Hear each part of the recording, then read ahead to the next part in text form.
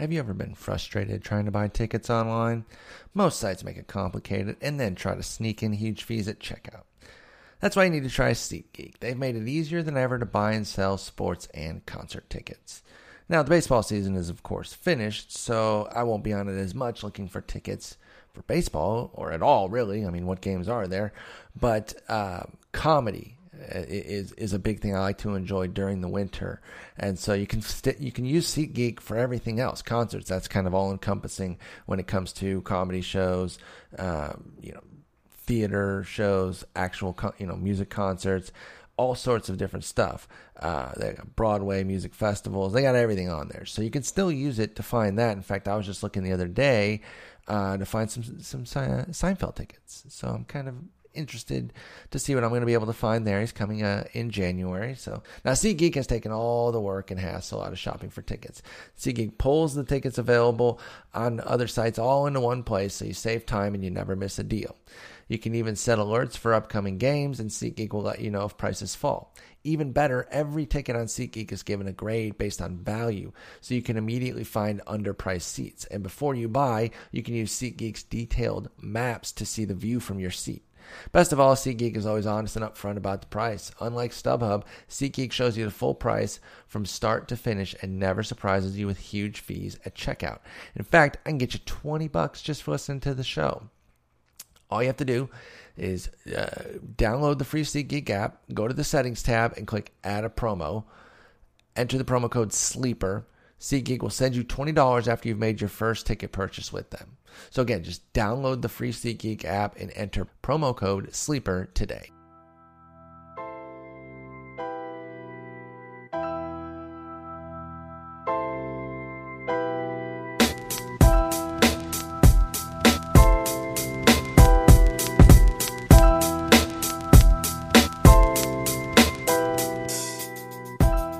Welcome to episode 402 of The Sleeper in the Bus. It is Wednesday, November 9th. I'm your host, Paul Sporer, and I'm currently by myself. Nobody wanted to hang out with me. That's actually not true. That's not true at all. In fact, the reason I'm talking to you is because I need to introduce our guest episode for the week. Our guest episode, if you will. Guest episode. That's those two words put together. Very, very creative stuff over here at Fangraphs and The Sleeper in the Bus. But anyway, we're going to be talking to, it's just me. I'm going to be talking to Doug Thorburn and Sammy Reed. They are the two co-hosts of the Baseballholics Anonymous podcast, a podcast that I definitely recommend you listen to because it's really good. Now, listen, if you're going to choose between ours and theirs, I'm still going down for ours. Like, that's still put me down firmly for The Sleeper in the Bus. But if you're looking to add and expand your catalog, the Baseballholics Anonymous podcast is a must.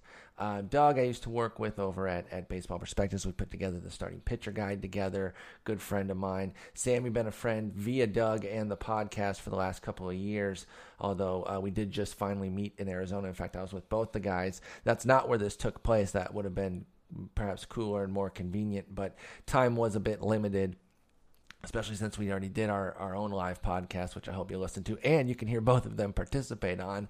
And then we also ended up doing the Facebook Live in the dugout at the Fall Stars game. Also wanted to talk to you a little bit about the winter schedule. I've been saying that October was going to be a little bit in flux and then we get to November, we can kind of start to get some regimentation again. Is that a word? Regimentation?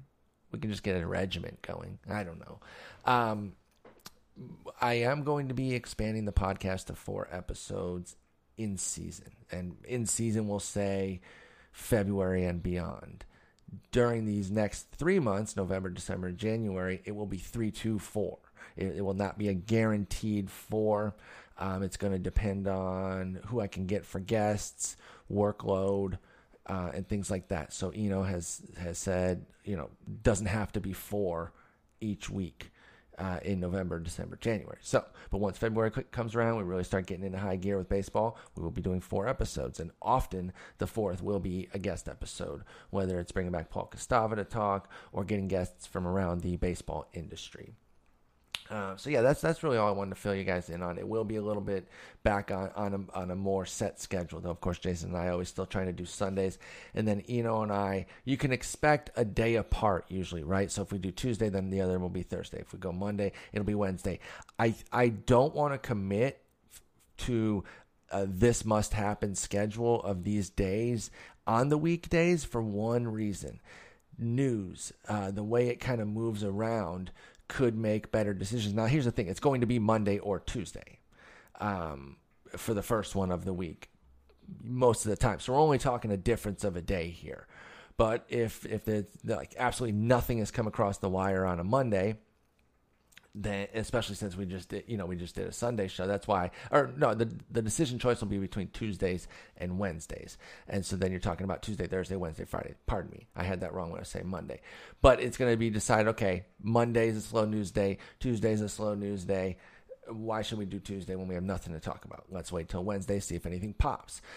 Things like that. So again, those two sets, Tuesday, Thursday, Wednesday, Friday, those are going to be the 2 days that will bounce around a little, but you can start to count on the 3 episodes a week again of the podcast, and hopefully you like what we have in store, because we got plenty of stuff coming up, including this interview with Sammy and Doug. So let's get right to it. I'm joined now by both hosts of the Baseballholics Anonymous podcast, a podcast I've mentioned on this one as one that you should definitely listen to. Doug Thorburn and Sammy Reed. Gentlemen, we just hung out this weekend. How y'all doing? I'm a little sad that we're not hanging out anymore in Arizona. You know, that was probably the best weekend I've had in about 6 months. Playing poker, having a good time. It was a blast. Doug, how you doing? Oh man, that was so much fun.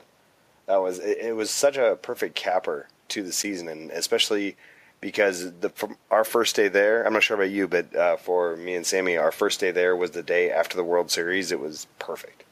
Oh, it really was. Same here. I was there Thursday morning, and just I take no time to start lamenting the baseball season being over. So to get another fill of it so quickly was awesome. So I greatly appreciated that. Definitely wanted to extended. Exactly. We hit another checkpoint. We got a little bit more, got to do some drafting. In fact, that's going to be the crux of our discussion here. And we're going to talk about some maybe broader topics for 2017 drafts. Do want to let folks know that they can follow both of y'all on Twitter, Doug_Thorburn. That's THORBURN, and Sammy Reed, REID for those that don't know. Sammy Reed FI, because he works Fantasy Insiders. You can find Doug's work all around. Just follow them on Twitter. They definitely promote the work. And again, the Baseballholics Anonymous podcast is a must listen. If you're not, I just don't know what you're doing. I love the format that you guys do. It's one of my favorite listens. The game every week is so fun. I dominate y'all usually, but sometimes I get killed driving around in my car, giving my guesses. I'm like, Doug, how could you not get that? Oh my God, Sammy, you should have known that. That's the worst. That's the worst part, is like putting yourself out there and having those just like complete brain fart moments in front of everybody. The thing is, and we had in a the couple moment, games. I would. In the moment, I would, though. It's so easy when I'm just driving around listening to y'all and I get to kind of marinate on it while you guys are marinating on it out loud. I'm like, oh yeah, no, it's totally Frank Thomas. Come on, that's such an easy one. And then you're like, oh, Albert Bell. Oh, how could you get that? You know, it's a lot of fun though. So I'm going to just explain the format quickly. You guys do the 4 bases. You open up first base as kind of the news of the week. Second base is the baseball extract, which is also amazing. Sammy gets a hitter from Doug that he has to break down, and then he gives Doug a pitcher that he has to break down. Love that. And then third base is the game, and then home is just a different topic. It kind of bounces around depending on what's going on. You know, when DFS, when all that stuff was going on, you guys talked a lot about that. The playoff preview you did. I mean, that's just kind of your free roaming topic. So I love the format of the 4 bases. I think you guys are doing amazing work with the podcast. I have to say that. Well, thanks, brother. That's the big words coming from a true baseballholic such as yourself. Thank you. Well, let's dive right into it. And I'm going to start. You guys were there for the live podcast that we did. Thank you guys for showing up. That was awesome. I had a blast with that. You've seen that draft board, and I will include pictures of it in the notes of this podcast so you can get, listeners can take a look themselves. But I'm going to start broadly, and I'm going to start with Sammy. what is your biggest takeaway from the 2016 season that you're going to apply to your 2017 drafts? What happened, whether it's something that you learned from your drafts or something that happened in the league at large that you're going to say, okay, I need to adjust this lever substantially and take it into my 2017 drafts? Go ahead, Sammy. You know, I definitely think it's the idea that power is becoming a resource that you can get a lot of places, right? Home runs are going up so big and stolen bases are going down so much. And we saw this a lot, last season with the one-trick stolen base ponies, guys like Dee Gordon and Billy Hamilton and Ben Revere, that they let people down in a lot of ways. And I really feel like you want to get speed early in your drafts this season. You know, guys like Mookie Betts, guys like Charlie Blackmon and Starling Marte, getting that speed early on to go with some power is so huge because later on in the drafts, there's not a lot of it. And the steals that are there are really not very quality. Absolutely. Doug, what did you think? What's wonderful is I think the exact opposite of what Sandy just said. Yes! My one takeaway is I will not pay for steals, especially early. It seems to me that everybody has warts, whether it's don't get me wrong, I love Mookie Betts too. We would all love to have a top 3 pick, but whether it's Billy Hamilton and sucking at the other 4 categories, or Rajai Davis, who seems to be kind of a late round or waiver wire fodder every other season, and then he's great every other season. I mean, there's even to guys like Manny Machado, who I went in the year not thinking he would steal 20 again, but thinking, hey, he's got a dozen in the bag, right? Yeah, try 0. Some. And that's the thing with steals. They're totally the result of choice. It's the only stat where guys they don't decide they're going to hit a home run today, but they might decide they're going to try to steal a bag today. And on top of that, you've got the problem that they're always, and I've been saying this for years, Sammy's heard me say it for at least 10 years. Remember the Jose Reyes days? But these guys are all one hamstring tweak away from being worthless. And so it's absolutely true, though, because that decision then gets taken out of their hands because their wheels to get it done is no longer there to them. And between the two, I think I lean closer to Doug. But I think another point also that kind of goes with Sammy's about the power is that now that there is so much power, it raises the bar of what you need at each position, though, too. So taking a 3-homer Billy Hamilton is a negative. It's a sharp negative, and you need to compensate for that. So I don't think that you can just take a Billy Hamilton and say, okay, I got these steals. I'm not worried about the homers. Okay, you got the steals, but now you might have to take a Chris Carter or reach for a Miguel Sano. And I like Miguel Sano. I've been getting him in a couple of these middle of the rounds in these mocks that I've been doing. But I think taking one of those guys like a Dee Gordon, Billy Hamilton, whomever it is, who is speed only, not like a Jonathan VR, I think he's going to continue to hit mid-teens power. So I do not include him in this. I'm talking about the guys who give you 0 to 3 homers. I think that alters your draft too much to want to take them. And so I stay away. I'd rather get handfuls of stolen bases here and there. Well, I feel like that the identity of the players who do that changes. It's very volatile, more so than, say, homers and whatnot. So in general, especially early in a draft, I'm someone that I like something I can bank on. I don't like to take too many risks early. That's just my style. I'm kind of a conservative player. The extent is poker too. So that is true. And make no mistake, guys, I'm not advocating taking these one-trick ponies early, right? I'm advocating taking the combo guys. The guys that do give you some power but also steal a good amount of bases. I think those guys, their value is raised in this current landscape. Yeah, those guys are always my favorite. And I did take Mookie Betts 2nd overall in this draft. It was a 15-team. It's a draft and hold league. It's 50 rounds. We did 23 here in Arizona. And first off, a lot of interesting quirks in this format just in general if you're going to do all 50 rounds at the same time.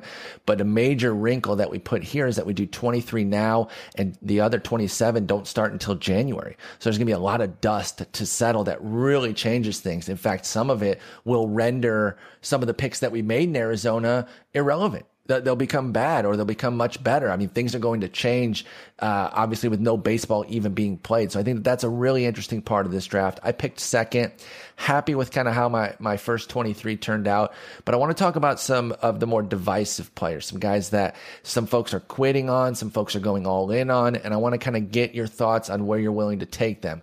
Two very early ones that I think we're gone within the top 16 picks. So within the first 2 rounds, I guess you could say, since that 16th pick is first pick in the second round. But I want to start with Bryce Harper. He went 9th overall, and he went 11th. It's a little bit interesting that the season that he had has some folks worried, because it wasn't a great season. Obviously, he labored pretty much ever since that major Chicago series. Not that was the reasoning. That's just kind of that deep point of demarcation. But I think injuries are what really got him. Nagging injuries that allowed him to continue to play, but not at his highest level. Add it all up, though, he still went 24 homers, 21 stolen bases, which helped lessen the damage of a 243 average. That's really where Bryce Harper failed us, was with the batting average. Still goes 11. Doug, I'll start with you. Where do you think you're taking Bryce Harper? Is he still a first rounder, or is he someone that you're looking beyond now after this season? I do like him right around there, actually. I think somewhere near the back end of the first round, middle to back end, actually. He's definitely a risk-reward pick. But this is a guy, and this is another takeaway, I guess you could say, from last year, his shoulder injuries, especially for hitters, and how it saps power. Harper, for the first 3 weeks of the season, was doing exactly what he had done in 2015, which was just downright scary. I mean, that was different. That was a leg up from every other player in baseball. So he has that in him, and he's obviously crazy young. Now, some might blame his style of play or whatever, but I just can't get away from the upside. I love upside, and to be able to get that kind of upside, this is a player that I unabashedly took number 1 overall this year, and I don't think he's a worse player now. There are some other guys who kind of moved up, so maybe he gets bumped to the middle of the first round, but I still think he's amazing. And the shoulder injury he incurred, hopefully he's over that completely. Cross fingers, but you always have to when it comes to health. Yeah, I share your outlook here on Harper, and Sammy, I'll get to you in just a moment. I think one of the things, I think he's actually tempered his play a little bit, because that was a concern before the big breakout MVP season, was that is he going to keep running into too many walls to stay healthy for that full season? And I think that he has kind of turned that around. I don't think we saw a whole lot of that just free-for-all sort of play, and yet he still got nicked, because that's not the only way that you can get hurt. And again, it was nagging injuries. I believe there was a shoulder, and there was also rumors of a neck. It was a lot of hush-hush stuff. We didn't get a lot of reports on this is what's bothering Harper. I don't know if it was something where he didn't want to make excuses, because for all the heat that he gets for his personality, I actually don't think much of it is true. I think he is a total team player. I don't think he's out there for himself. If he played up the persona that some people project upon him, he would have been out after 100 games saying he can't answer the post or answer the call. And in fact, he made it through 147 games, was still a plus player. He just was obviously nowhere near the top overall player, which, as you said, Doug, is where he was drafted in some instances, and definitely top 3 in just about every draft. Sammy, where do you have Bryce Harper now? What's your reaction to his 2016?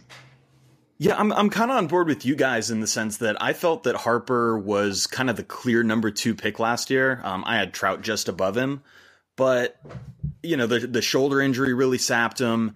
And we still saw him, as you said, go 20-20. More importantly, we still saw his plate discipline really intact, right? 108 walks versus 117 strikeouts.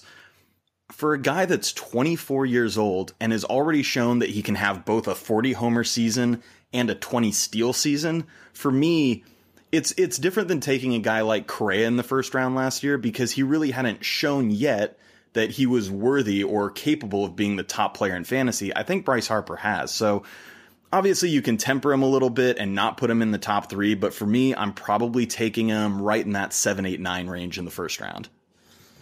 Yeah, I think that's where he has to go. I think a lot of folks are on board with that. I know there will be some that got burnt and they'll quit Harper, and I really, really, really believe that that's a mistake. So be careful, folks. I think you should still consider him at the back end of the first round. Bryce Harper still has best player in the league upside, especially if you kind of take what he was able to do in 2015 and add the fact that he ran this year, part choice for sure, but also Davey Lopes, Dusty Baker came in, turned the wheels on for that team a little bit more. They're not going anywhere. So even if he gets back to where he was in 2015, but does so with, 14 stolen bases, I know it's only 8 different than what he had in 2015. Those 8 are a good handful of dollars that would make him the best player in the league from a fantasy standpoint. So don't sleep on Harper for sure. Well, and Paul, I sorry to interrupt you, but I also think that's a really good point that you made, that it's not just the player's choice whether to run, right? It's an organizational choice. Are we going to be a running team or aren't we? And I think that Washington has shown that that's what they want to do. And agreed. I think that's a really good point too. Just to also chime in, I almost broke in as well during that part because that's an excellent point. It's definitely not just the player's choice. We saw it with Anthony Rendon getting back on track with running as well too. So that's an organization that is willing to run, and it will play a role with this next guy, a teammate of Bryce Harper, who's really, really made an impact in these early drafts that I've been doing. Trey Turner went 16th overall, top pick of the second round, to a guy who took Edwin Encarnacion. So he went with the big power established veteran and then the up and coming young stud at shortstop, who can kind of do a bit of everything. This reminds me a little bit of the Francisco Lindor situation where Trey Turner came up looking like a speed only, maybe speed first for sure, but maybe like a speed only defensive guy. Let's see what he can actually do. He put up some really good batting average numbers in the minors. Doesn't necessarily mean that that's going to translate to the majors. And boom, all of it came together, including 13 home runs. He only hit 19 home runs in 1,192 minor league plate appearances. So to hit 13 in 324 this year was pretty incredible. We talk about what Gary Sanchez did in his 53 games, and it was extraordinary for sure. But I think somebody like Trey Turner ripping the ball the way he did was particularly impressive. He did so with 33 stolen bases at 342 average as well. It's hard not to get behind this guy in terms of what he's been able to do, Trey Turner, in such a short period of time. But he's going to be a 24-year-old going into his first full season. The league is damn well going to adjust to him. It's going to be a matter of what those adjustments are and if he adjusts back. Sammy, I'll start with you on this one. Where do you view Trey Turner on the 2017 landscape after such an amazing rookie season? My first thought when I saw him go at the swing in the first round is, God, that's really, really high, right? This is a guy, again, whose minor league stats, as you noted, aren't quite in line with what he did in half a season last year. And there's a couple of red flags. Number one, he had a 388 BABIP, which is way too high to be sustainable. Maybe he can pull off a 340, 350, but 390-ish, way too high. And then the other thing is his walk rate was very, very low, only 4.3%. But when you kind of dig a little deeper into it and you're looking at just a 5x5 kind of roto style, I feel like even if he plays a full season and his power is cut in half, you have a 10 to 15 homer guy who can steal 40 bases, who's eligible in the outfield and second base. He's a guy that walked about 10% of the time in the minors, so you figure he'll get a little better in that regard. And I think when you're just looking at the sheer stats, this is absolutely a guy. When I'm talking about getting your speed early, if I can get it at second base and somebody not like D. Gordon, somebody that I believe can give me 10 to 15 homers, I feel like that is a late first, early second kind of pick, depending on how big the league is. Yeah, I think there's a situation where if Trey Turner, quote unquote, only does the same homer and stolen base numbers that he did this past year, 13 homers, 33 stolen bases, in a full season, bring the average down to, let's say, like 290, which is still very good, down from that 342. It balances out. BABIP comes down. So 290, 13, 33 with 80, we'll say 90 runs. He'll be at the top. That's a good lineup. We'll say 90 plus runs and 60 plus RBIs. I think even, quote unquote, only that might be worth the 16th pick off the board. He's a really, really interesting player. Doug, what do you think about Trey Turner? Well, it's conflicting because I love Trey Turner. In fact, he reminds me a lot of how I felt about Anthony Rendon 2 seasons ago, except that he's also got speed. But it was, especially from a daily standpoint, I mean, every single day it felt like he was getting multiple hits and he was doing something impactful. This wasn't just, a week-long fluke or a month-long fluke. I mean, if the league was adjusting, they were doing a shitty job. And he has legit power beyond the home runs. I mean, the guy is so stinking fast. He had 8 triples this last year in the 73 games. He had a 225 isolated power. That's ridiculous. That's a big-time power hitter, ISO. And as you guys have noted, he didn't have that in minors. No, I don't think he's going to hit 342 again, obviously. And the power, we just sort of assume will regress, but it might just be development. To be totally honest, I have no idea how to value this guy. I think in a keeper league or a dynasty league, I would have him way up there. But in a single-year league, given what I was saying before about steals and the fact that in the first couple of rounds I need someone I can trust, I'm afraid I'm not going to end up with him anywhere this year because he probably deserves to go in the second round, but I won't do it. Curious on this one, and I don't know how much it changes your outlook at all. 6 of the 13 homers came against the Atlanta Braves. Does that alter y'all's view on him that much? Obviously, the Braves aren't going anywhere, but I think it's reasonable to expect them to get better than what they had last year. It's a team that's at least inching forward, and they played a good second half last year. Now, he did it against them in the second half. It was their offense that was rising up more. But I think we're going to start to see a lot of those pitchers that they have in their minor leagues start to come up. If Mike Foltynewicz starts to develop, you got a Matt Whistler out there who I like a little bit. I think they have some pieces in their pitching that could maybe make them less of a punching bag. Does the fact that nearly half of his home runs for Trey Turner came against one team, does that change anything for you, Sammy, first? Nah, not at all. I mean, I'm not a big like batter versus team guy or even a big batter versus pitcher guy. So for me, I mean, I'm just trying to project the player moving forward, and the stats that you kind of reeled off were, in my mind, pretty conservative. I know this guy's only done it for half a season, but that feels reasonable and conservative. And even in that sense, he's still a first or second round pick. Secondly, Doug, I love it when we disagree because so many times we're on the same page. I think that's fantastic. And third, Paul, I know I mentioned this on the last episode of The Sleeper in the Bus, but Saturday morning in Arizona, when I showed up in my Will Myers jersey and we're eating breakfast and you just rolled up and you're like, hey, that is an awesome tray. Oh, that was probably the sickest burn I've incurred like the entire year. So thank you for that. You're welcome. I hit you with a hell of a roast there. For those that don't know, Sammy's a San Diego Padres fan and obviously lamenting the fact that Trey Turner and Joe Ross were right there. They had him.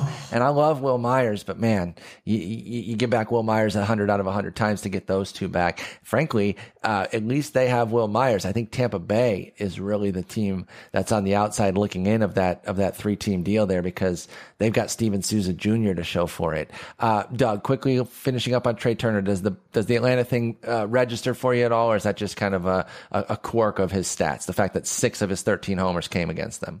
Well, the fact that half of them came against the Braves, not necessarily, but while you said that, and while Sam was talking, I went ahead and checked out his home run log and realized he's hit all of his homers off of junk. I mean, he does have one off Samardzija in his career, and he has one off Wei-Yin Chen. But beyond that, most of these guys, I mean, we're talking about fifth starters, borderline relievers, guys like Austin Brice and Frank Herman and Chad Bettis and Ryan Weber and Zach Godley and I don't know if those are all real players. I think some of those are made up.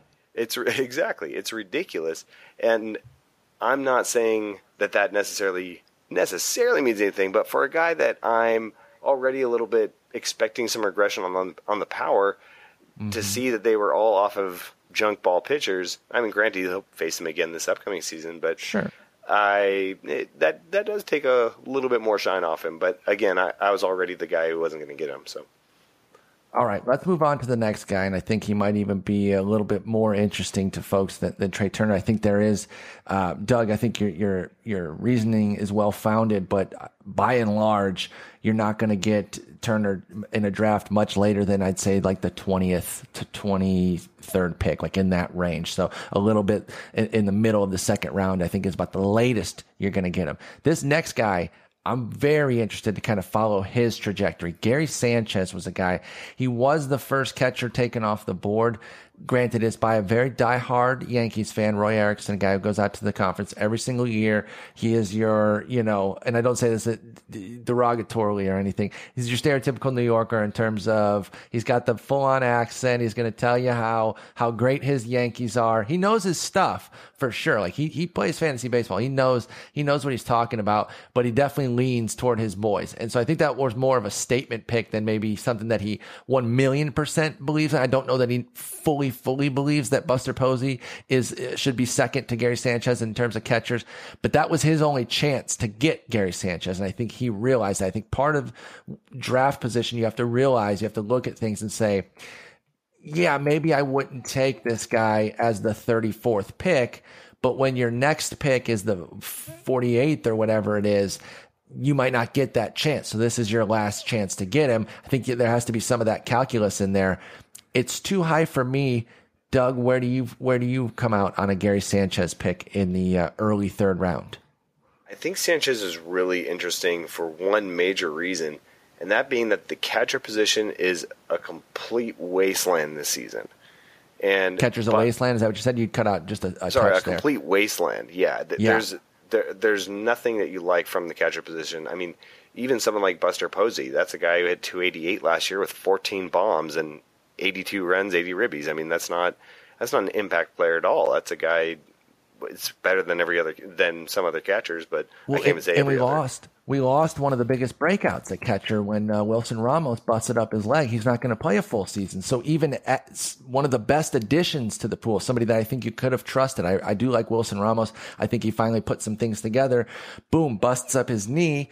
And now he's going to miss time. And so I agree with you. I just got done with a 12-team mock with the CBS folks, and I punted on catchers so hard because they took all the good ones. And then I was like, it is a barren wasteland. I fully agree with you there. So how much does that elevate a Sanchez? Well, to me, it elevates a Sanchez because he could take a step. I expect an obvious step back from last year, but he can take 2 steps back and probably still pop 30 bombs over a full season. And a 30-homer catcher doesn't really exist otherwise. So I see him as a 4th rounder, early to mid 4th rounder in a 15-teamer. And so I don't think that pick was too outlandish at all. And that's exactly to my point. Because when it happened, I was like, there's Roy doing his thing. But then as I backed away and I analyzed the draft, that's exactly the point I was making, because that was his last chance. He doesn't then pick again till the late 4th round, and you'd best believe that even if somebody took Posey and Lucroy ahead, it would have encouraged it would have brought Sanchez out. Sanchez was not getting back to Roy with his 4th pick, and when you frame it like that, I can get it. Sammy, what do you think about Gary Sanchez next year? Well, there's a lot of things that I like about Sanchez, right? Obviously, he smashed like Negan on The Walking Dead. He had a 40% homer to fly ball ratio last year. That's so nasty. That's so dumb. Completely out of hand, completely out of control, completely unsustainable, right? In the minor leagues, he had a 460 slugging in his career. Obviously, this is a young guy, so we don't, just say, he's going to revert back to that. Players develop and they get better. And one thing that I really do like about Gary Sanchez is that he had the 8th highest average exit velocity on fly balls of anybody in the majors last year, 97.8 miles an hour. So, not bad, right? We do really expect that home run to fly ball ratio to take a step back. But at the end of the day, this is clearly a guy with talent. It's clearly a guy with a lot of power. How do I evaluate him next year? There's some things I'm a little bit afraid of. One is that regression. Number 2, he has a big hole. If you look at his heat maps, and this isn't like that, crazy for a lot of players. It happens, but he has a big hole low and away. And I don't think he really played enough games for the league to adjust back to him. And so I think there's a great chance that next year that can happen. If I'm just projecting him off the top of my head, I feel like he's maybe a 275 hitter with 25 homers, 75 RBIs, something like that. I think that's good, but it's more of a mid-round pick to me. And probably he's going to go a lot higher in drafts than I'm comfortable taking. So I'm probably off Sanchez this year. Okay. I think his value is something that will be a major point of every draft. And I think you'll get into some drafts where somebody's really aggressive and maybe takes him in like the second round. We saw that last year with like a Kyle Schwarber. There was a lot of buzz on him. It's going to be different. Sanchez doesn't have that same sort of thing where I think Schwarber was elevated because his off days were expected to be, he was going to play catcher very sparingly. He was supposed to be a full-time outfielder with catcher eligibility. Sanchez is a little different. Obviously, he's going to be the full-time catcher, but I think his off days could actually be at first or DH. And so he's not going to have too many true off days, which should certainly help. But I like Doug's range. I think that early fourth is probably where I'm most comfortable, assuming I even venture into the catcher pool that early, which is very unlikely. All right, our last guy here before we go on to something else, Javier Baez.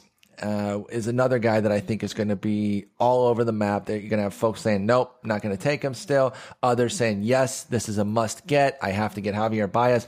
I think the playoffs improved his stock. Right or wrong, I think that there are certain players that showcase throughout the playoffs that their fantasy stock then rises, whether right or wrong.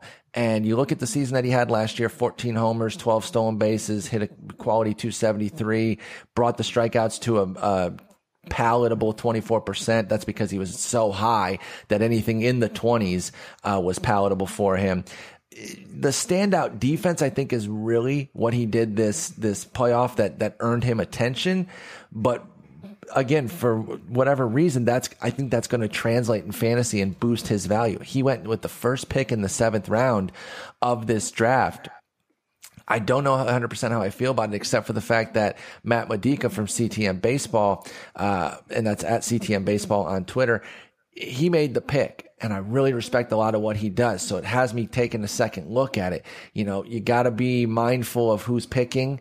And that certainly changes the outlook on picks for me. If it's somebody who's I don't necessarily align with and they make a pick, I say, okay, well, I don't necessarily value that pick the same way he does.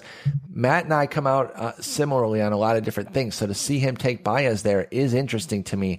I don't know what to expect from him this season. Sammy, where do you stand on a 24-year-old Javier Baez who's eyeing what should hopefully be his first 500-plus plate appearance season? Well, first off, this is a really good podcast for Matt. He got his Twitter handle out there, and he got called Sharp by Paul Spohr. So congratulations, Matt. We hung out a lot in Arizona. Great guy as well.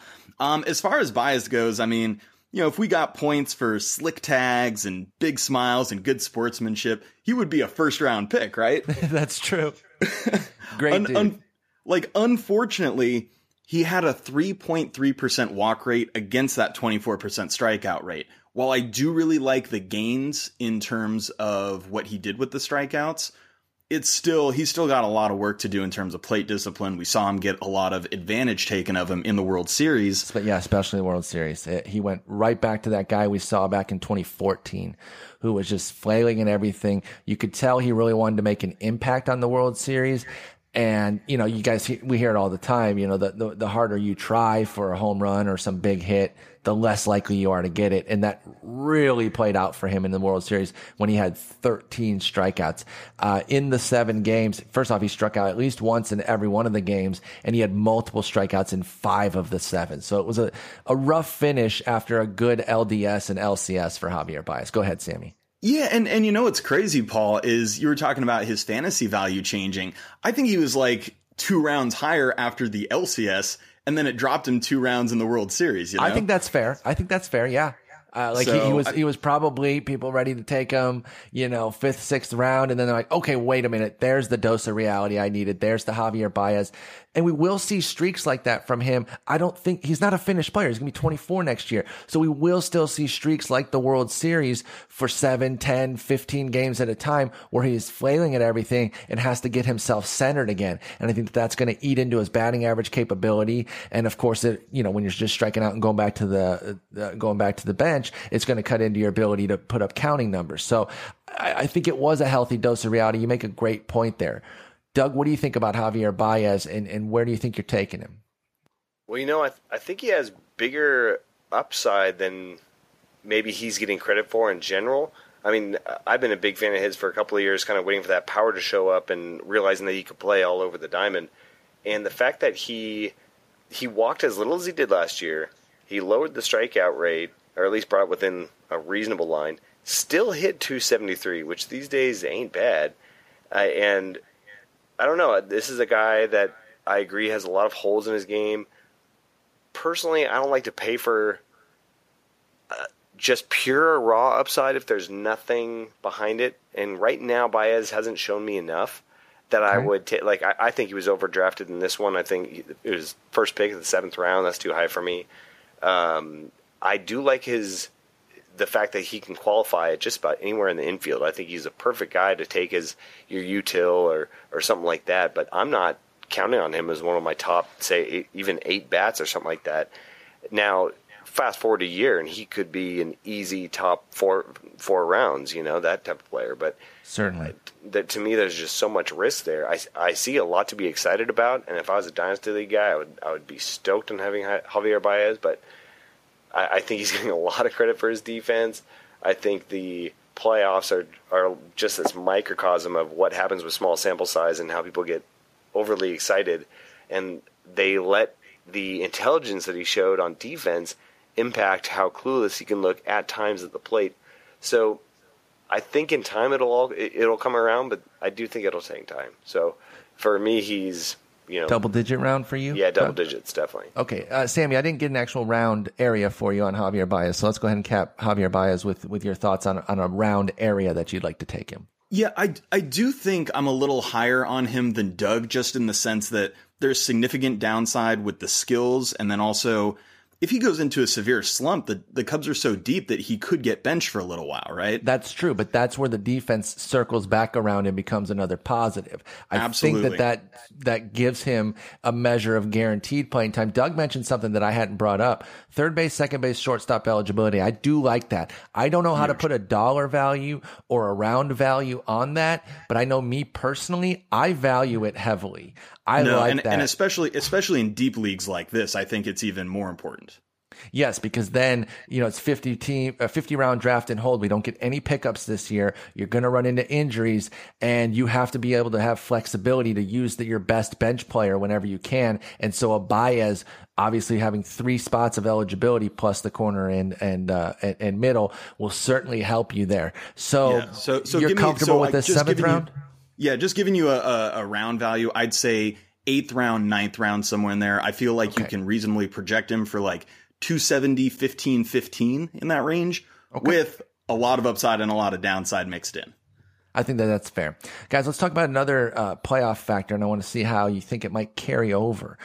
We saw a lot of relief pitcher usage changes this year, and I don't know if it was 100% because of the Zach Britton thing, but it followed the Zach Britton debacle in the wild card game, and so that's getting a lot of credit for kind of changing the way that managers deployed their relievers, and we saw a lot more liberal usage of these guys.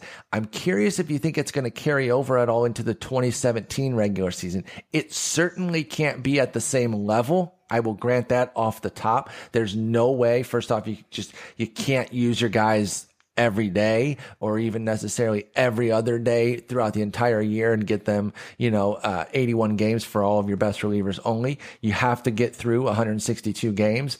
But are we going to see more of closers coming in at the situation where they can be best deployed as opposed to saving them for that stupid save? Doug, let's start with you. How do you think reliever usage in the playoffs will impact our 2017 season, if at all?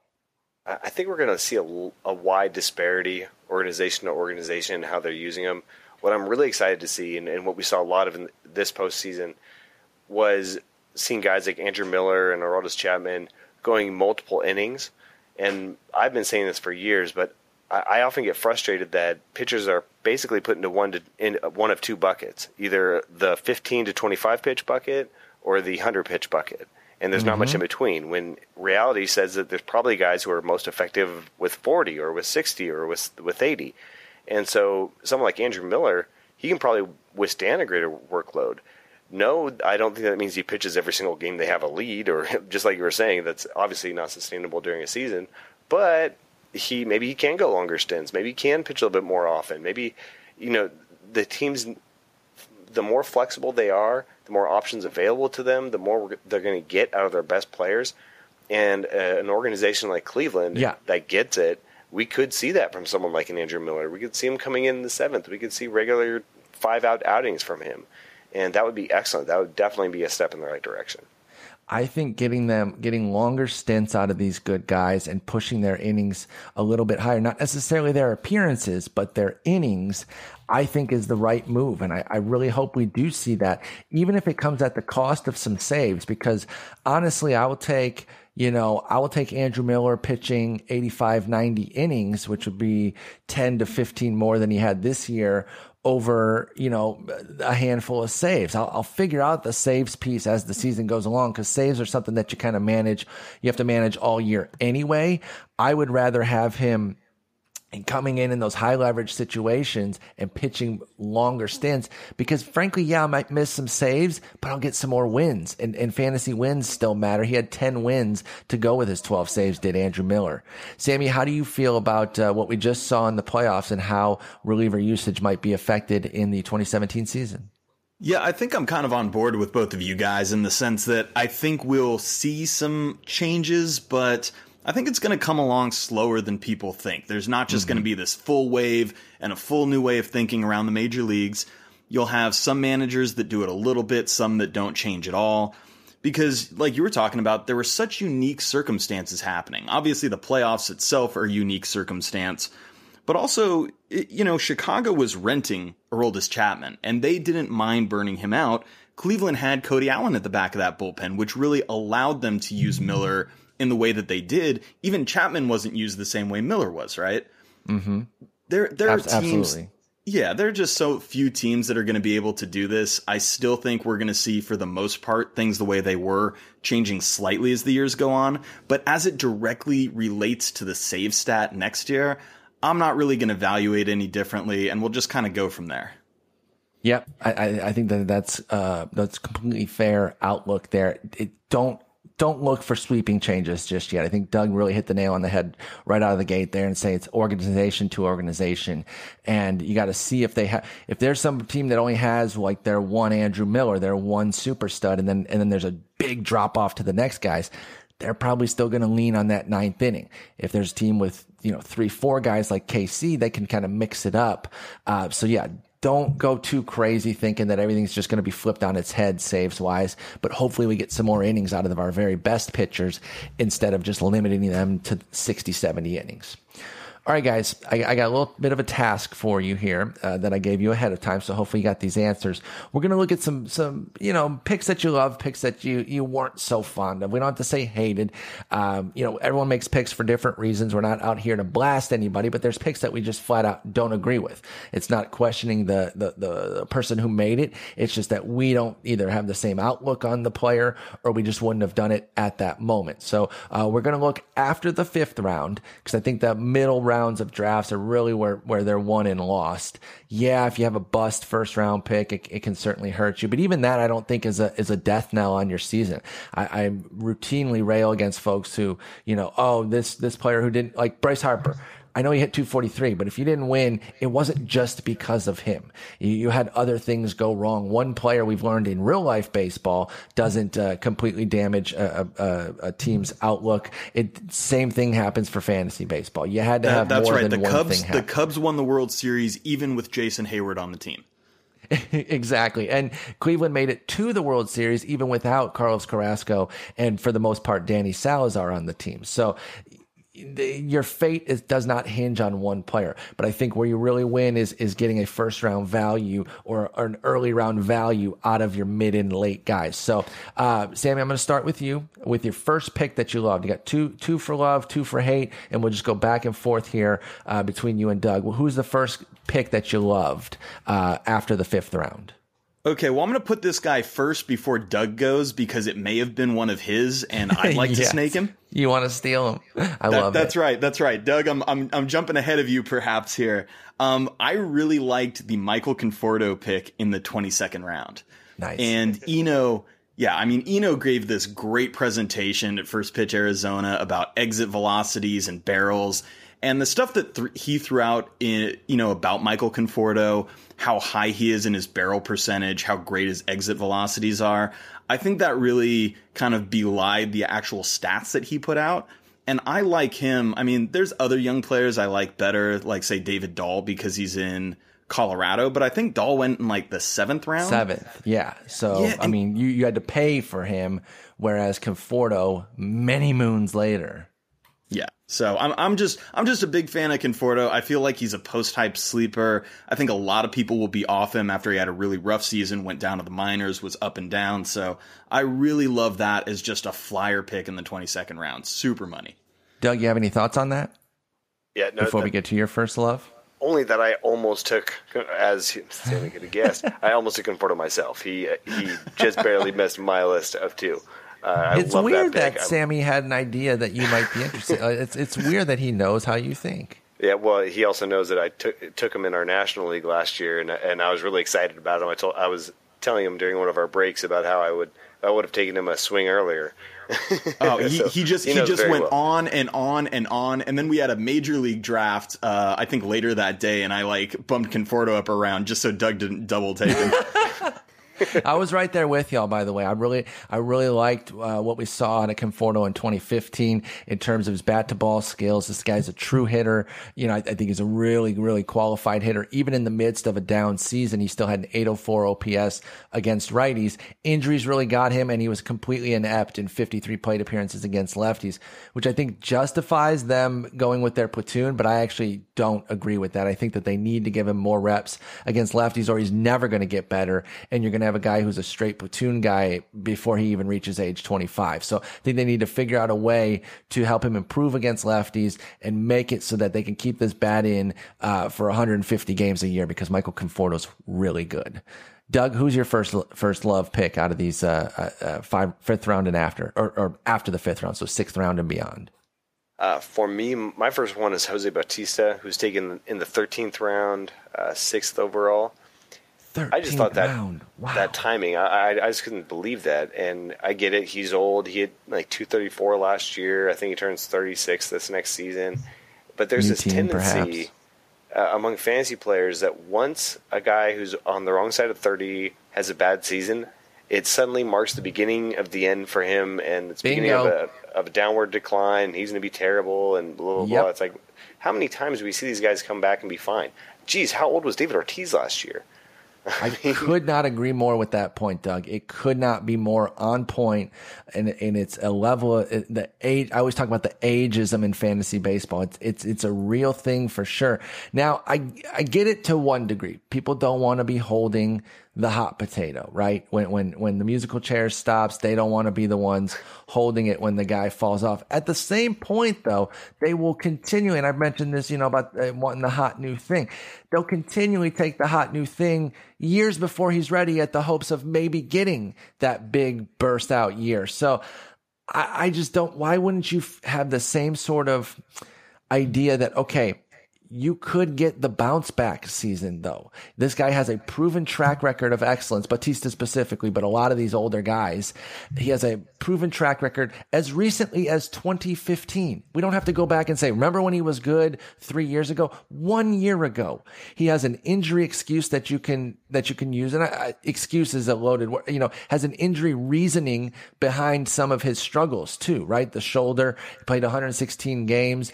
I'm not saying that he's automatically shoulder going again. Shoulder is going to get you. Doug has hampered, has hit on this shoulder, really hurting hitters for years. Doug and I used to do a podcast years ago, and we'd talk about it. Even though we focus mostly on pitching, we would talk about if there's a shoulder, and even if it wasn't a DL stint, if it was something that's lingering, he hit his shoulder because he ran into the wall or he dove for something. you got to start moving off that guy. You got to start an exit plan because that's something that could linger, especially if they continue to play through it. But I just don't know why folks aren't more willing to take a chance on the rebound from a proven superstar just because of one bad year. And here's the thing, as a 13th rounder, isn't the bomb potential, like if he just does what he did in 2016 or maybe is a little bit worse, isn't that already built into the price, right? Yeah. So I couldn't agree with you more there. I think that's a great call. I like that you guys went on each end of the spectrum, though, in terms of get the comeback player on Conforto, or the post-hype prospect, and then the comeback player on Bautista. Let's go snake order here then. Doug, give me your second one of a player that you loved.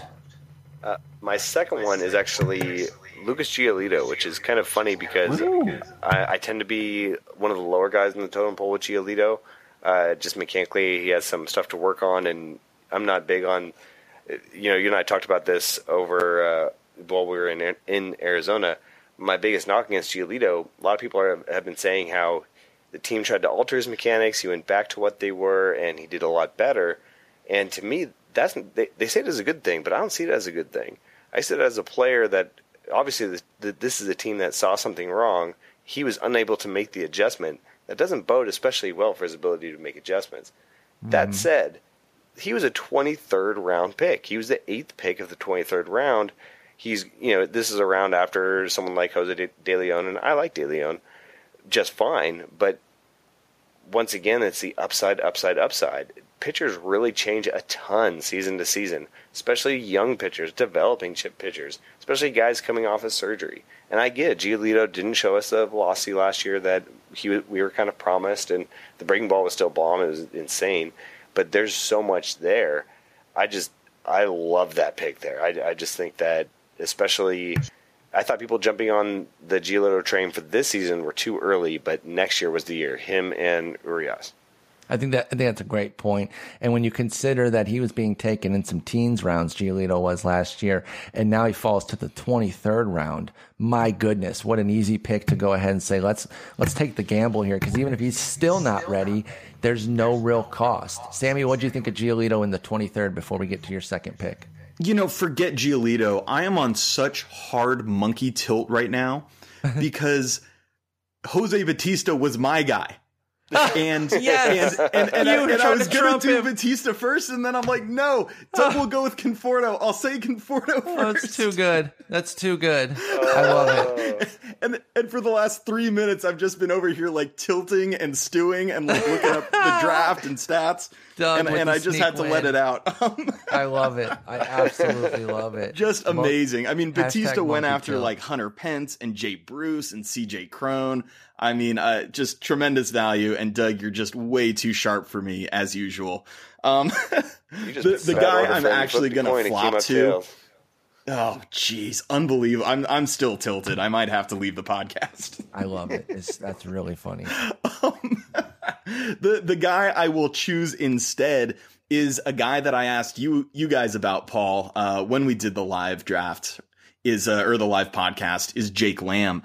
I love Jake Lamb. Rake Lamb, right? I just think this guy's fantastic. He hit 29 homers with 91 RBIs last year. He slugged over 600 in the first half and really fell off in the second half. He also had some injury issues, but this is also a dude going into his prime. He's 26 years old. He's in a great hitter's park. His batting average was pretty low last year at 249, but he's also a dude who hit 321 in his minor league career. So do I think he's a 321 hitter? No, but can he hit 270, 280 plus in the majors? I think he can with a little bit of development. So he was actually, I think, Team 7's pick the round before Jose Bautista. So I think whoever Team 7 was did an awesome job grabbing both. Sorry, Team 6 did a great job grabbing both of those guys in the 12th and 13th. It's really interesting on Lamb.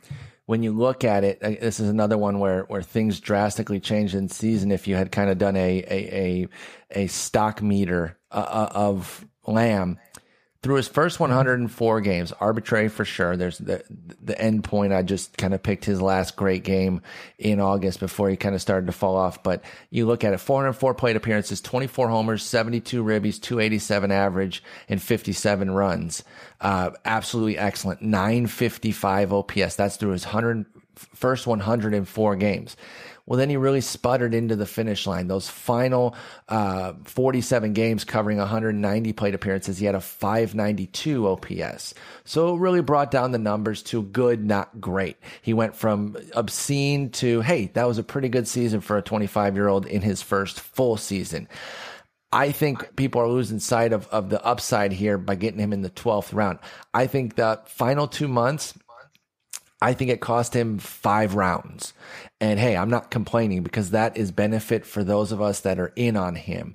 And you did a baseball extract on him on y'all's podcast, Sammy, where you broke him down and covered some of the changes that he made. He has to adjust back again a little bit. They got him out there swinging a lot in those final 2 months, and maybe he fell back into some old patterns. But he showed me 4 months of the excellent Lamb and then 2 months of kind of the fall off. And some of it might have just been fatigue, right? When you're fatigued, what do? You rely on your muscle memory, what you already know, as opposed to maybe some of the stuff that you've learned this year. So the simple fact is, Paul, sorry, it was also fine. A little bit. He went on the disabled list and missed some games with a stress reaction in his foot, and I feel like that can be very, very damaging for hitters when they have lower body injuries. Right, all of your power comes from your base and your hips and your legs, and when you have an injury there where you're not as strong, that's really going to bear out in the numbers. And anything in the base is concerning too. I think shoulder, Doug talks about base. You really got to be careful with a knee, a foot, a leg, that sort of stuff for a power guy. You also have to really, really be careful with, obviously injuries in general, you just have to be careful with, but I think certain ones really sap power. And so you got to be careful. 12th round, if he is a double digit round pick throughout draft season, I am so on board with that. I think that some of the folks that are maybe a little bit down on Lamb are really forgetting what he did again for 4 months of the season. Doug, what'd you think of Rake Lamb? All I know is I'm suddenly hungry for lamb shanks. Bring it on. What's that? I'm hungry for lamb shanks. Bring it on. I want it. I want more. Even if it was falling off the rack a little bit there at the end, no problem.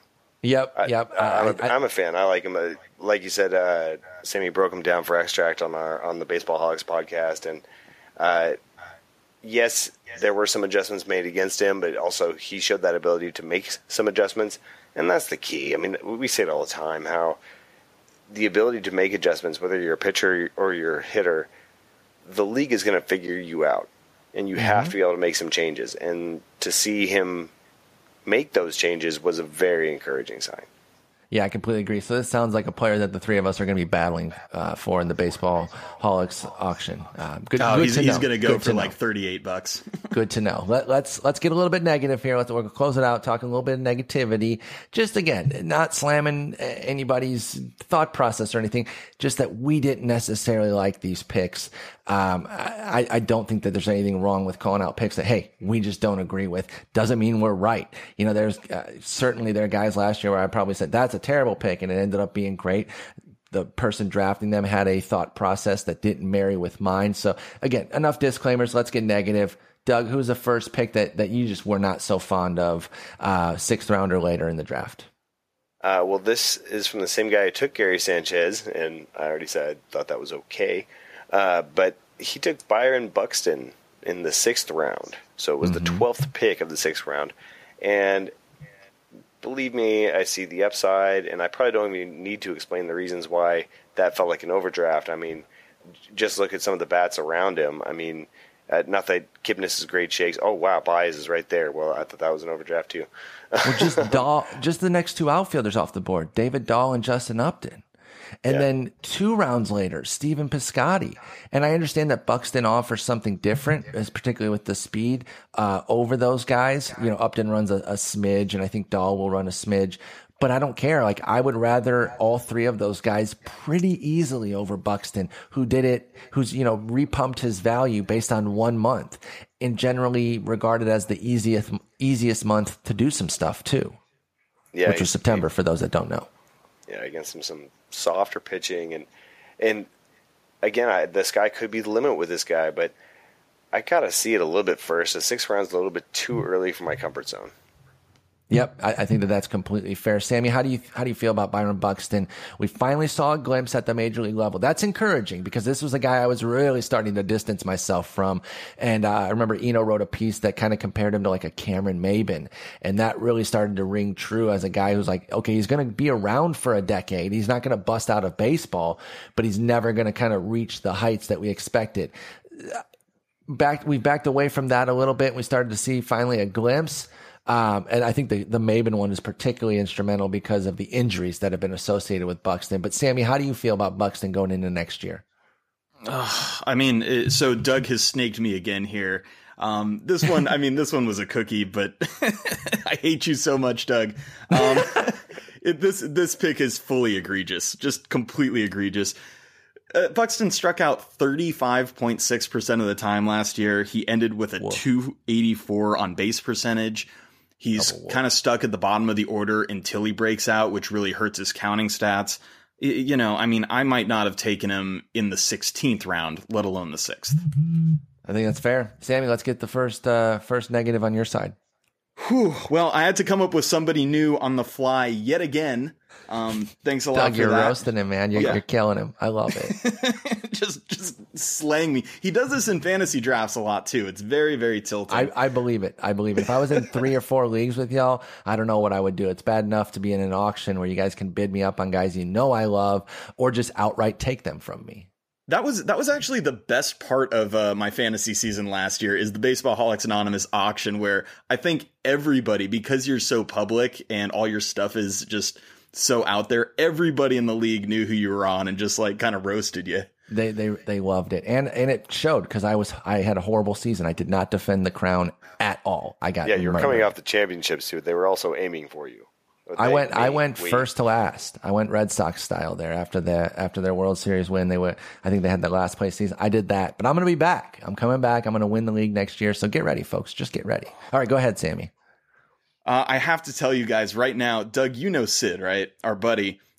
As we're recording this podcast, I just made a trade for Le'Veon Bell in an all-time keeper league, and I gave up so much. And I made this trade with Sid, and now he's texting me in the middle of the podcast, roasting me for the trade I just made with him. This is so terrible. Wait, he made the trade with you, and now he's clowning you? Immediately after. That is the ultimate troll move. Thanks for the player you gave me. You're an idiot. Wow. God. Respect. Okay. So at least it feels good to be able to roast somebody else a little bit. Yeah, let's channel some of the roastage and put it on somebody else's plate. Let's do it. Eric Hosmer went in the 6th round, and I just do not like Eric Hosmer. I want to get power from first base. And yeah, you look at his stats last year and it's like, oh, he hit 25 homers. He's kind of breaking out. But the reality is he still had a 433 slugging. He still had a 167 ISO. His metrics. The slug was worse than what he did last year. And everybody hit 25 homers. So to your point, yeah, it was his highest ever, but it was like, you just got that for showing up. Yeah, that's it, man. I just don't, if I'm drafting a first baseman, especially high, I want a guy who has 30 plus homer upside, who really makes a dent in the power categories. I don't think Hosmer's that guy. And the things that I see in his swing in terms of, a high ground ball rate and going the other way a lot, I just don't see a lot of power developing until he makes a major change. I don't see a breakout here. I'd way rather have guys like, Trumbo or Pujols rounds and rounds and rounds later. I think that's fair. Doug, how do you feel about Hosmer? He's a guy that I've vacillated on. And in fact, I did my early run of top 15 first baseman, and I originally included him. And I included him. He's in that list. Then I got pushback on not including Carlos Santana, a guy I've actually really liked in the past, and he finally went out and had a big year, to the point where I agreed. I was swayed by the comments to the point where I say Hosmer out, Santana in. So I don't even have him as a top 15 first baseman right now. Where do you stand on Eric Hosmer? I feel very similarly. I mean, if you're going to go, it used to be you take Hosmer if you want someone who's underrated in steals and give you a little bit in every category. But the guy stole maybe a big batting average. Yeah, but the guy stole 5 bags last year. The guy had 266 last year. There's so many things not to like here, and I do think maybe he's getting a little bit more power from just looking at his home run percentage was a career high last year. His walks went up, but also his strikeouts went up. Strikeouts went up quite a bit, and so that if he's just becoming less of what he's good at, that's not a good thing. I know he needed power, but he needed to not give back those other elements. So exactly. He's a player that, in the 6th round, that feels way too early for him. All right, Doug, let's close it out with your last dislike. My last dislike is Jeff Samardzija. He was in the 10th round, 5th pick, 10th round. I think we talked about this one a little bit while we were in Arizona. Mm-hmm.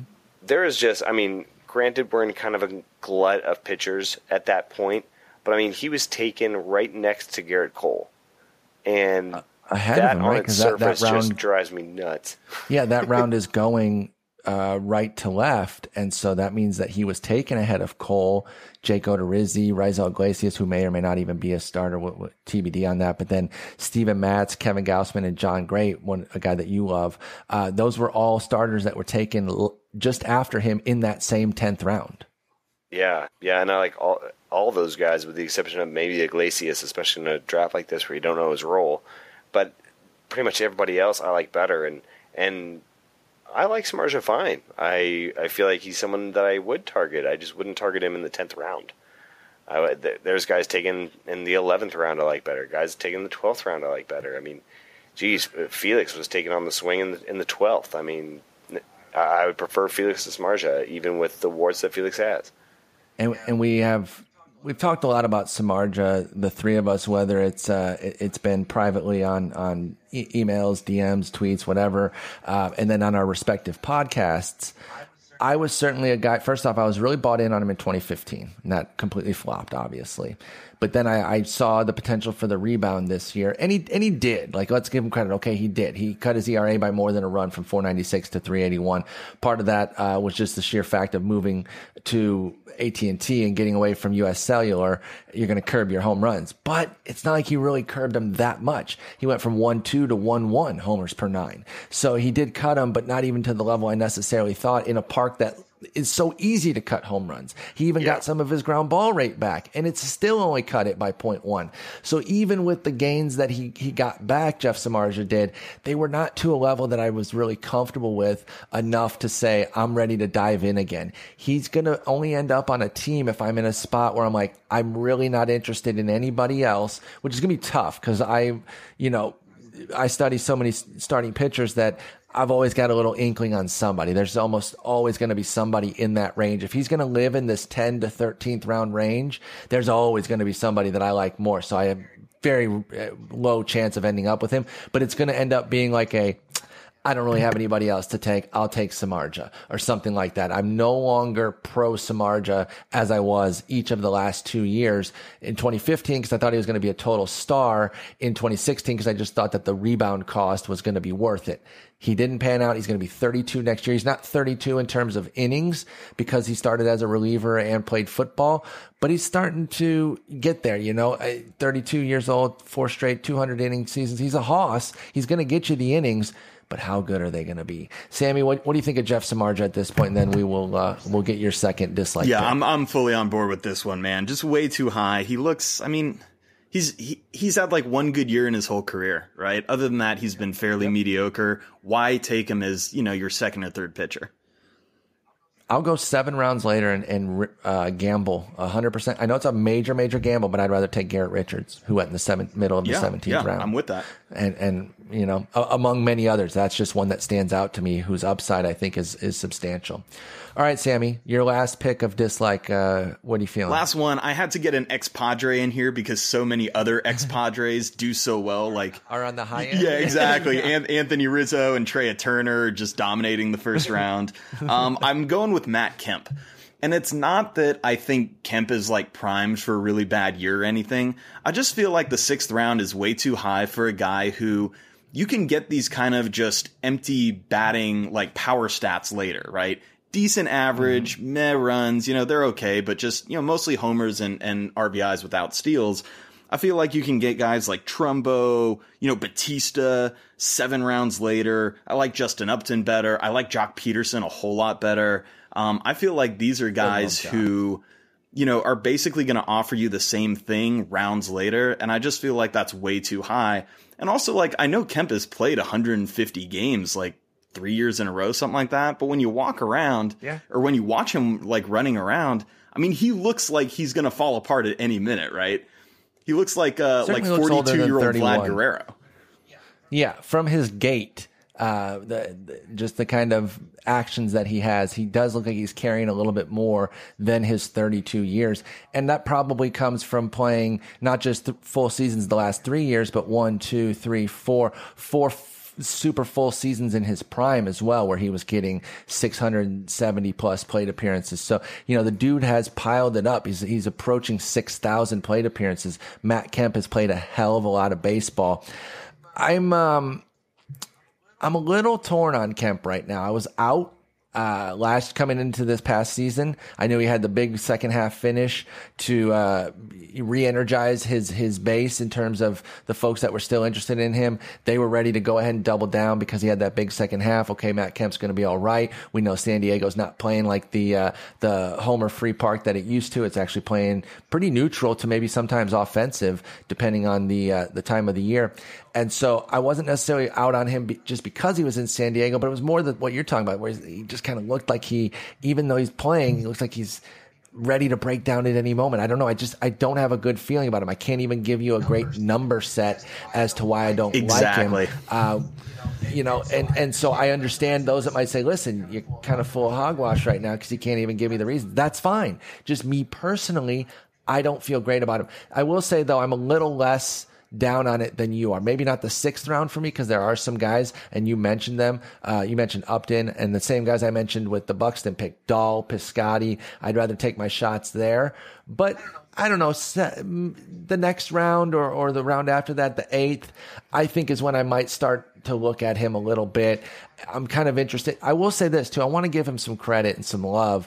He wrote that thing for the Players Tribune that he got made fun of a lot for saying, hey, he's going to Atlanta, which, is not his home. He's from Oklahoma, but that's his hometown team because of TBS. That was the team that he could watch in Oklahoma. And he was really excited to play for that team, and he was going to feel re-energized. And he certainly looked like that happened. 56 games with 12 homers and 855 OPS. He was a markedly better player. So if he continues to have that energy and plays well with them, which again, I think is a team that they won't be a complete bottom feeder loser team. I think they'll be okay. Kind of like a 70 something win team, which is not good by any stretch, but it's not that pitiful, awful team. I think Matt Kemp can be all right, but generally speaking, I agree with you, maybe just not to the same degree. Dougie, what'd you think on Matt Kemp? Well, wow, you guys pretty much said it and then went around the block and said it again. I mean, everything you say, I see what both of you guys are saying when it comes to Kemp. I mean, I think keeping the expectations in line is the key part. I mean, he's probably going to mash lefties when he's in the lineup. He's played 150 games 3 years in a row, but there's no way you can count on that going forward. I mean, even counting on 100 from this guy is a little bit sketchy, not only because of his injury history, but because of his age and because of the eye test on that one.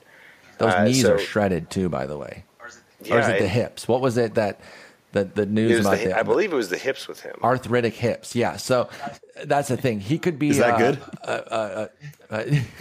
He could be one of those guys that it doesn't have a steady decline. It's more of a cliff jump. And that's what I think our concern comes from when we're talking about his gait, and it looks like he's carrying more years than Matt Kemp has. He could be one of those guys that, oh my God, this is an Albert Bell injury, and boom, he's done. That's my concern there. I think you just hit it home nicely there, Doug. Yeah. So, I would just tread with caution. Absolutely. I completely agree. Well, guys, I really want to thank you guys for coming on. It's been great to talk to you. It was awesome seeing you, Sammy. It's great to finally meet. Yeah. I felt like we've been friends now for at least a full year via the league, or 2 years now via the league and the podcast. But now it's, great to finally meet, hang out, have you take some of my money in poker. I loved that. It's kind of funny because I knew through listening to the podcast and just talking with you, I knew that you were a shark.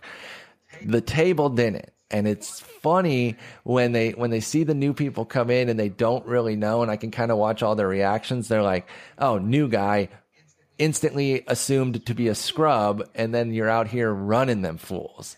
And I think the same thing happened 2 years ago when Doug came out there. Oh, new guy. Let's just take advantage of the new guy. We're the establishment here at the poker table. We can run this kid, and then this guy knows exactly what he's doing. Now there are sometimes a guy comes in who's like, I play a home game, once every 2 months. I'm not that great, and their play kind of shows it. You two came in as sharks, and I think it really flipped the table on its head a little bit. I know, Sammy, you won one. It's not even that you guys won every single freeze out. It's the quality of play that you offer. So it was a lot of fun playing poker with y'all.